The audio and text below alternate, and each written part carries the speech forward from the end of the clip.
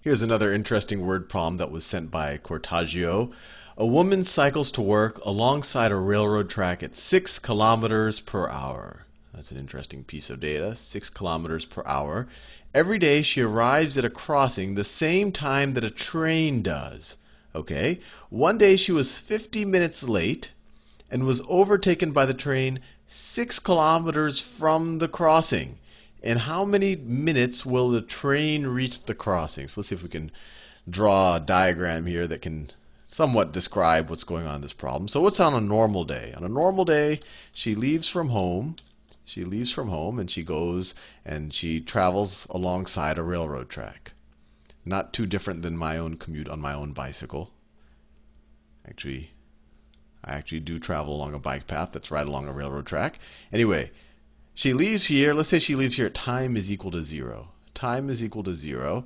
And right at this point right here, maybe that's where the railroad crossing is, right there, the train passes her up. And she's traveling at 6 kilometers per hour. 6 kilometers per hour. 6 kilometers per hour. And what else does it tell us? It doesn't tell us how long it takes her or how far she travels. So let's just write. Let's say she arrives here at t is equal to a hours. T is equal to a. We'll do time in hours since we're in kilometers per hour. So this path takes her a hours to travel. So it takes her a hours. If we care about the time, a hours. Now, on this next day, she's 50 minutes late. So in this day, she has to travel the same distance in both distance and time. But this is this day.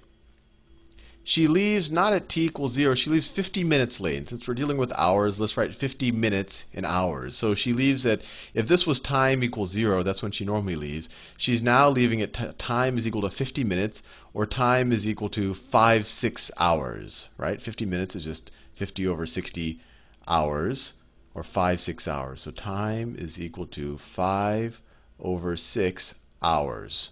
This time is equal to 0 hours. And let's see, it says that she was overtaken by the train 6 kilometers from the crossing. So she was overtaken by the train, I don't know, someplace over here. And this distance, right here, this is where the crossing is. That's that crossing.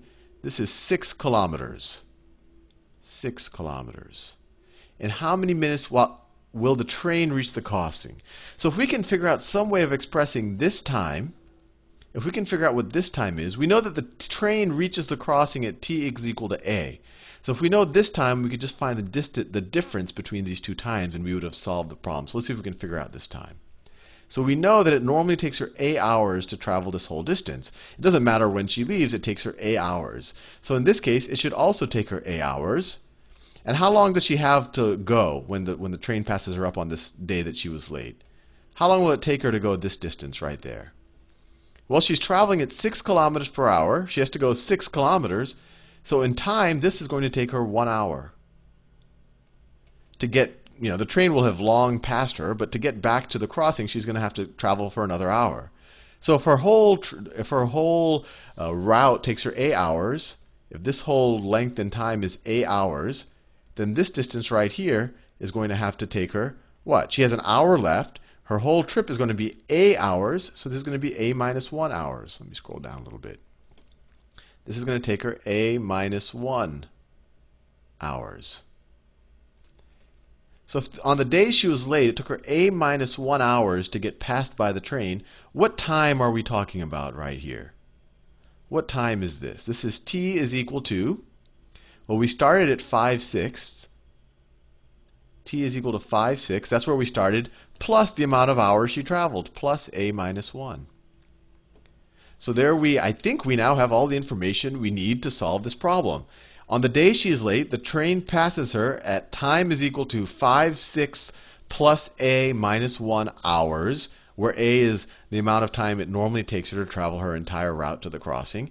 We know that the train passes this point at t is equal to a. So if we want to know how many minutes does it take the train to go from this point to this point, we just have to subtract the two times. So the minutes it takes, Well, the hours, because we're dealing in hours, remember I said 50 minutes was 5/6 of an hour. So the minutes it takes is A, that A, minus this, minus 5/6 plus A minus 1, right? That's just the difference in time for the train in hours. So this is A minus 5/6 minus A plus 1. Luckily, the A's cancel out. A is A minus A. And you're left with 1 minus 5/6 hours, which is just equal to 1/6 hours.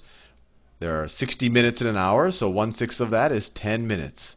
So it takes the train 10 minutes to get to the crossing from the point that it passed her. Another neat problem, and I thank Cortaggio for that. And then you could actually use this information if you want to figure out how fast the train is going, or you could even think of other types of kind of derivative problems off of this one. Anyway, another good problem.